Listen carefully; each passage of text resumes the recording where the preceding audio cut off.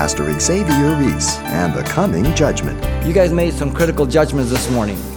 You made some judgments whether you stop at a light, if it was green or red. And there are some absolute judgments that must be made in life for you to live and survive and to get along. Equally, the judgments that you have to make between good and evil. Now, if we have to make those judgments, how much more will God make those judgments? He's going to judge everybody for their good and their evil.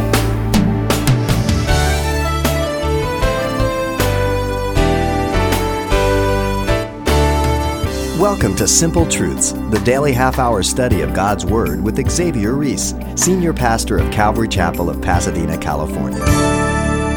From sports legends to presidents, legacies are important. But today, as he draws near to his conclusion of his study of the book of 2 Timothy, Pastor Xavier explores one of the most important legacies of all. Let's learn how to live in the truth of God's Word from today's Simple Truth study. 2 Timothy chapter 4, verse 1, and the message is entitled, Timothy's Final Orders. The last division of the epistle is now before us, as Paul speaks his final words to his spiritual son regarding the ministry at Ephesus. Paul began, as you know, his epistle by dealing with Timothy's commitment to perseverance through the gospel in chapter 1, verse 3 to chapter 2, verse 13. Then Paul moved on to Timothy's commitment to protection of the gospel from chapter 2, verse 14 to 3:17. Lastly, now Paul deals with Timothy's commitment to the proclamation of the gospel, verse 1 through 18. So you have perseverance, you have protection, and you have proclamation. 3 easy ways to divide this book so you remember it. Now, Paul begins this third and last division by giving Timothy a charge according to the proclamation of the gospel in verses 1 through 5. There are 4 facts that are related to the charge. In verse 1, the perspective regarding the charge. In verse 2, the particulars regarding the charge. Verse 3 and 4, the perversion regarding the charge. And verse 5, the proper conduct regarding the charge. Now, the entire section centers on proclaiming the truth in the midst of error and deception, as well as the entire epistle. If you go through it, you begin with chapter 1, verse 8, chapter 2, verse 8 and 9, chapter 3, 14, even 3, 1 through 3 there it speaks about the last days, and then now chapter 4. So the whole backdrop, we even have the first epistle, the backdrop of the deception of the elders bringing heresy into the church. Some of them had denied the resurrection. There was a very liberal teaching. The emphasis was on law, on myths, on fables, on this legalism and everything else. And Paul commands Timothy to stand fast in what the Word of God was teaching. Now, what we want to look at is to the first of these 4. The perspective regarding the charge, which is marked by 3 truths here in just verse 1, okay? Let me read it for you. I charge you therefore before God and the Lord Jesus Christ, who will judge the living and the dead at his appearing and his kingdom. Here are the 3 truths regarding the perspective of the charge. First, in view of God's knowledge of all. The first portion, in view of God's knowledge of all. Secondly, in view of God's judgment of all, the middle. And in view of God's coming for all, the end. And you have the 3 truths about the perspective of this charge. Let's begin here with the first one. First of all, in view of God's knowledge of all, listen to what he says. I charge you therefore before God and the Lord Jesus Christ. First of all, the charge here is being made by Paul to Timothy, knowing that both of them had first-hand knowledge of their own, but more than that, God had first-hand knowledge better than they. God is all-knowing. Nothing escapes him, as we know. Paul was fully aware of God's perfect knowledge of his past, how he was a former blasphemer, persecutor, an insolent man, as well as his present commitment to God even unto death, as he's going to be beheaded. And he mentioned his whole past life in 1 Timothy 1:13. God was fully aware of how much God had done to him and through him all along. But Timothy also knew how God had raised him up from Lystra, and how God had brought him along to be partners with Paul, and even to now take the baton. And so the whole aspect is, Paul's ready to leave, but Timothy's going to be around. And that's how ministry is. When I first began ministry, I was 23 years old. When the church got started in Alhambra here, I was 30 years old. Now I'm 51 years old. The Lord hasn't come back. My focus now is to prepare a young man to pass the ministry, to pass the baton. Because if the Lord tarries 20 more years, I'll be 71. Now, I could be here, but no one knows. So I prepare men for ministry, so the ministry moves on. Now, the word charge means to attest or to protest earnestly or religiously. To bear witness or charge, as it were, before witnesses. So what he's doing, he says he's calling attention before God. So often we're caught up by man. Who is the one that hears? Who's the one who sees? He says, listen, this is between you and God. He's the one that knows everything. The word is used in the classical Greek to call a God and men as witnesses. Here he's calling the God, the only God. The word, in fact, is used by Peter in Acts in the day of Pentecost as a witness in Acts 2:40. The word is used to testify of the gospel to the Samaritans, the witness of that in Acts 8:25. The word is used of Paul when he arrived to Corinth from Macedonia and testified to the Jews about Christ in Acts 18:5. And the word is used for Timothy being accountable to God, regarding that Paul had introduced instruction to Timothy. So in 1 Timothy 5:21, he calls Timothy to be accountable to God on the charge that he's given him. Here again, he's given him another charge. In fact, his last charge, to preach the gospel. The Apostle Paul was charged in Timothy to preach the word as a faithful pastor at Ephesus. That's all he's doing. He did that in the first epistle. In fact, he exhorted him in view of the deception and to be aware that he was accountable to God in 1 Timothy 5:21. Here again, before God. But notice secondly here that the charge is in conclusion of what God already knew about Timothy, evident by the word therefore. And whenever you come across a word that says therefore, it's conclusion of what precedes it. This is the bottom line. And what precedes all of this? The fact that Timothy had Paul for a scriptural example. Verse 10 through 12 of the chapter. The fact that Timothy had been raised in the scriptures from a child. Verse 14 through 15. The fact that Timothy had all he needed to be equipped. The scriptures. Verse 16 and 17. In view of all this, this is the conclusion. This is the only conclusion. Since you have all this, you're accountable to God. Paraphrase, you're busted, Timothy. No excuses. This applies to each of us in principle. All that you've learned, all the years you've walked with God, there's a bottom line, and you're responsible for it. God holds you responsible. He holds me responsible. To those that much is given, what? Much is required. Luke 12:48. We do this to our children as parents. Society does it to us as citizens. God does it to those who he gives the gospel to. The measure of judgment is always according to the measure of light one has received. And he is the perfect judge, as we're going to see. Now notice thirdly that the charge is marked by the person who was witnessing the charge. The person is identified first by the title God, Theos. And so the word before simply means the one who is observing Timothy and viewing the manner and the motive of his heart. God will hold him responsible. Now notice the person secondly is identified by the title Lord. And the word here is kurios in the Greek. It's used of various ways depending on the context. And it's used for a master. It's used for one who is a possessor of something. And the supreme lordship of Jesus over the life of those who have been saved. He is the master. He is the Kurios. He's the one who runs my life. And then the name Jesus is the Hebrew translation of Joshua, which is the contraction of Jehovah Shua. Jehovah Shua means Jehovah's salvation. And so the contraction Joshua, the name Joshua, means Jehovah's salvation. And then the translation of the Hebrew name Joshua to the Greek is Jesus.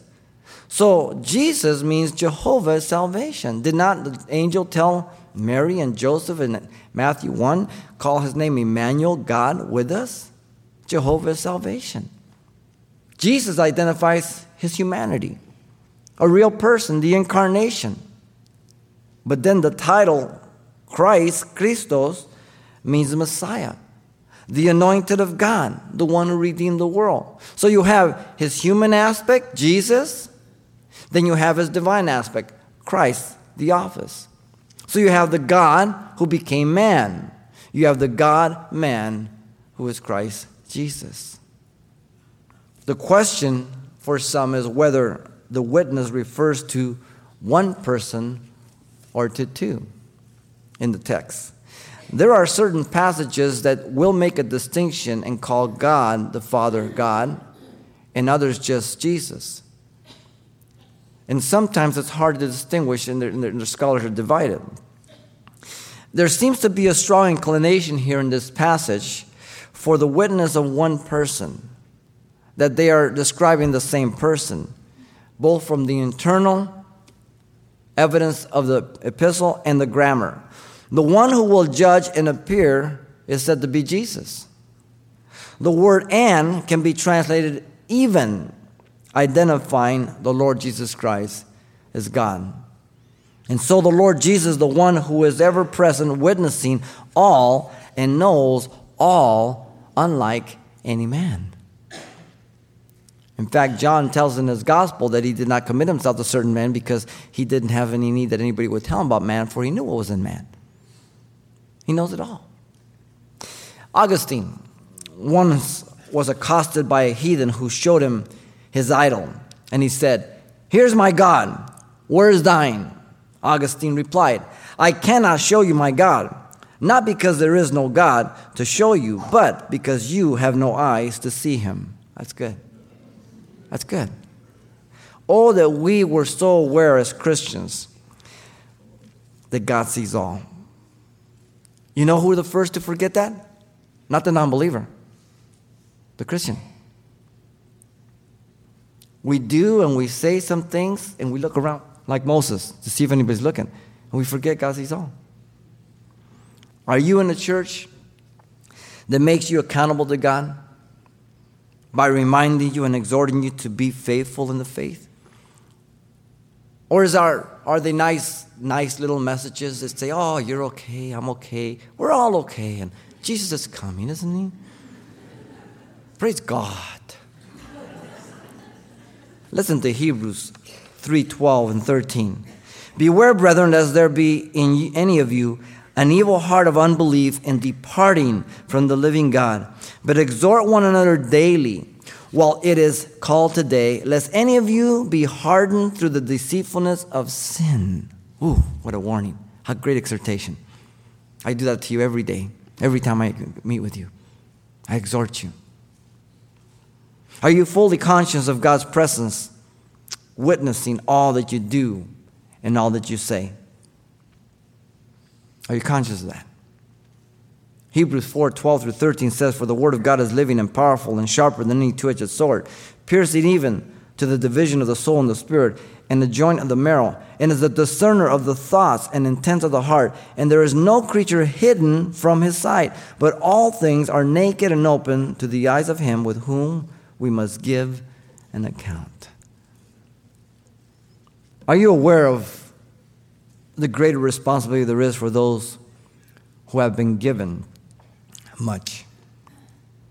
The principle is throughout the scriptures. We know that. Luke 12:48. Those much is given, much is required. We made that point. James gives us great counsel for that. Listen to him. James 1:23 through 25. "For if anyone is a hearer of the word and not a doer, He's like a man observing his natural face in the mirror, for he observes it himself, goes away, and immediately forgets what kind of man he was. But he who looks into the perfect law of liberty and continues in it, and is not a forgetful hearer, but a doer of the works, this one will be blessed in what he does. The relationship between hearing and doing, receiving and living. You don't ever get away from that. Don't ever convince yourself that you're okay if you're not doing that. The warning is throughout the scriptures. By the way, all the warnings are not to non-believers. All the warnings in the New Testament are to Christians. You warn people that are alive, not people that are dead. You evangelize people that are dead. All right?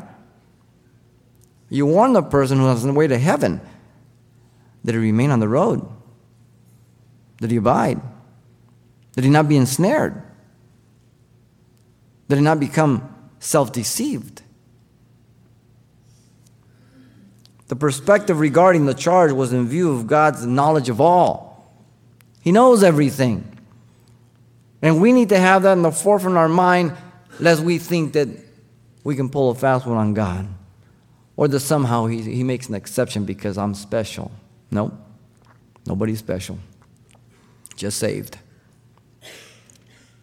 Notice, secondly, it's in view of God's judgment of all, the perspective of the charge. In view of God's judgment of all. He says, who will judge the living and the dead. Notice first, the person who is to judge man is Jesus Christ, and is marked by the pronoun who. The word judge is the word krino, which means to separate, to distinguish, to discriminate between good and evil. Now, we live in a world that tells us to not be critical, to not judge, to not make differences. Let's all get along. Let's all be tolerant. Listen, you guys made some critical judgments this morning. You made a critical judgment when you were backing out of your driveway, whether there was someone there or not, so you can back up. If you just pulled out without raising the garage door, there have been some consequences, okay? You made some judgments, whether you stop at a light, if it was green or red. And there are some absolute judgments that must be made in life for you to live and survive and to get along. And equally, the judgments that you have to make between good and evil. Now, if we have to make those judgments, how much more will God make those judgments? He's going to judge everybody for their good and their evil. Make no mistake of that. Now, the New Testament, it means to judge in a way to form an opinion after considering the particular matter or the facts. So you listen, you look at the evidence, you take all the information, you take it into your brain, you assimilate it, you try to understand the relationship to them, and then you come out with a decisive decision on the best choice or the concluding opinion.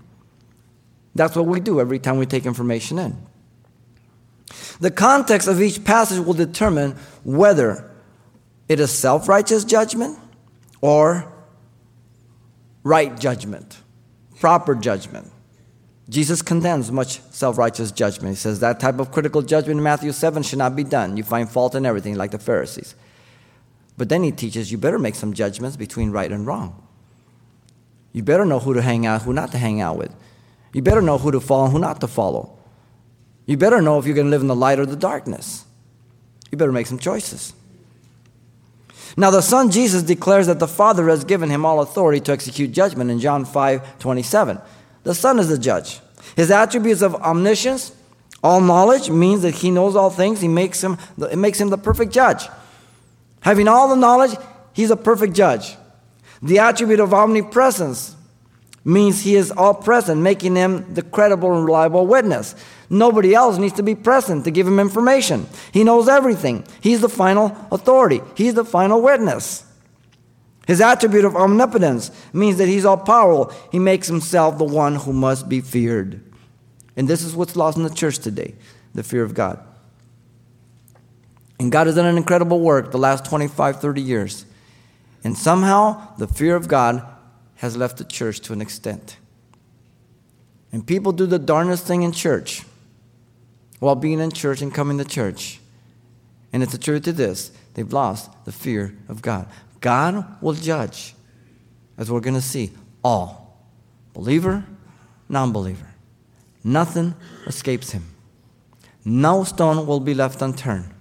This is the way he wants you to live, under this knowledge.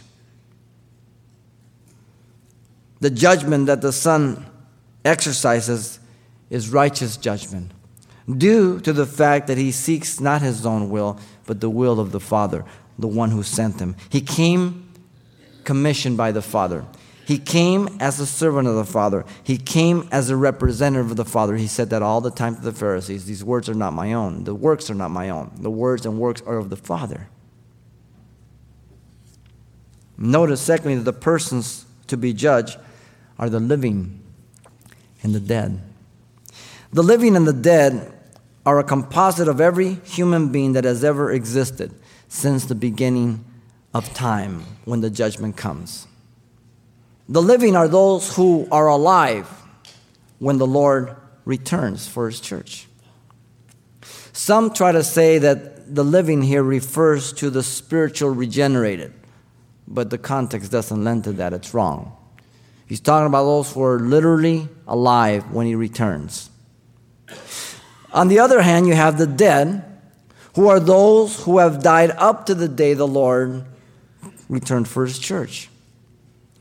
As those who have rejoiced in Christ, there are many who have not. And so you have two categories that are going to be judged.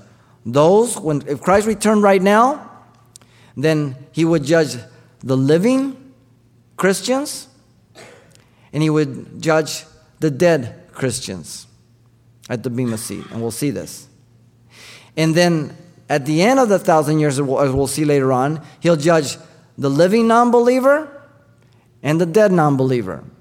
So it's talking about two categories of people. Those who are alive and those who are dead.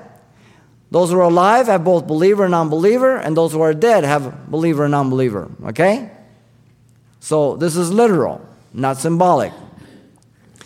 This was the message of Peter to the house of Cornelius, by the way. Listen. That God ordained Jesus to be the judge of the living and the dead. Acts 10:42. Now, there are many people who think that they're never going to have to give an account to God. So they live in such a way. All you have to do is look at their life. They don't care who they mess up. They don't care who they rip off. They don't care how many children they have and how many wives they've had. They just do their thing. As if, you got to grab all the gusto you can because you only go around once. But they're going to have to give an account for everything. Peter in his epistle, 1 Peter 4:5, declares that those who think it strange that the believer does not run any longer with them in the world, they speak evil of the Christian. And he says they will give an account to Jesus, who is ready to judge the living and the dead. There it is again. On all three passages, it speaks about people literally alive and literally dead. That's what it's talking about. So in other words, everybody is going to be judged. Now, you want to make sure you're on the right judgment. You want to make sure you're a Christian. Though you're still going to have to give accountability to God, but you're saved. Okay? Because it is possible for you to have a saved life, to be saved, but live a lost life. Absolutely worthless. You live for yourself. And there are many people like that in the church. They're saved, but that's about it. And that's not a way to live. You're to be on fire for God. You're to be being used of God. Pastor Xavier Reese and the problem of living in the mire rather than in the blessing of the King. And there's still much more to come, so we invite you back next time. But if you'd like a copy of the entire study, it's available on CD for only $4. And the title to ask for is Timothy's Final Orders. Just tell us which one you prefer when you get in touch. And you can pass this study on to someone in your church or Bible study when you're through. So once again, the title to ask for is Timothy's Final Orders, or simply mention today's date. You can request your copy by writing Simple Truths, 2200 East Colorado Boulevard, Pasadena, California, 91107. Or to make your request by phone, call 800-926-1485. Again, that's 800-926-1485. Or the address once again is Simple Truths, 2200 East Colorado Boulevard, Pasadena, California, 91107. And thanks for mentioning the call letters of this station when you get in touch. This helps us track the effectiveness of this ministry in your area. What happens when a Christian chooses to live in darkness rather than light? That's part of our lesson on the next edition of Simple Truths with Pastor Xavier Reese. Hope to see you then.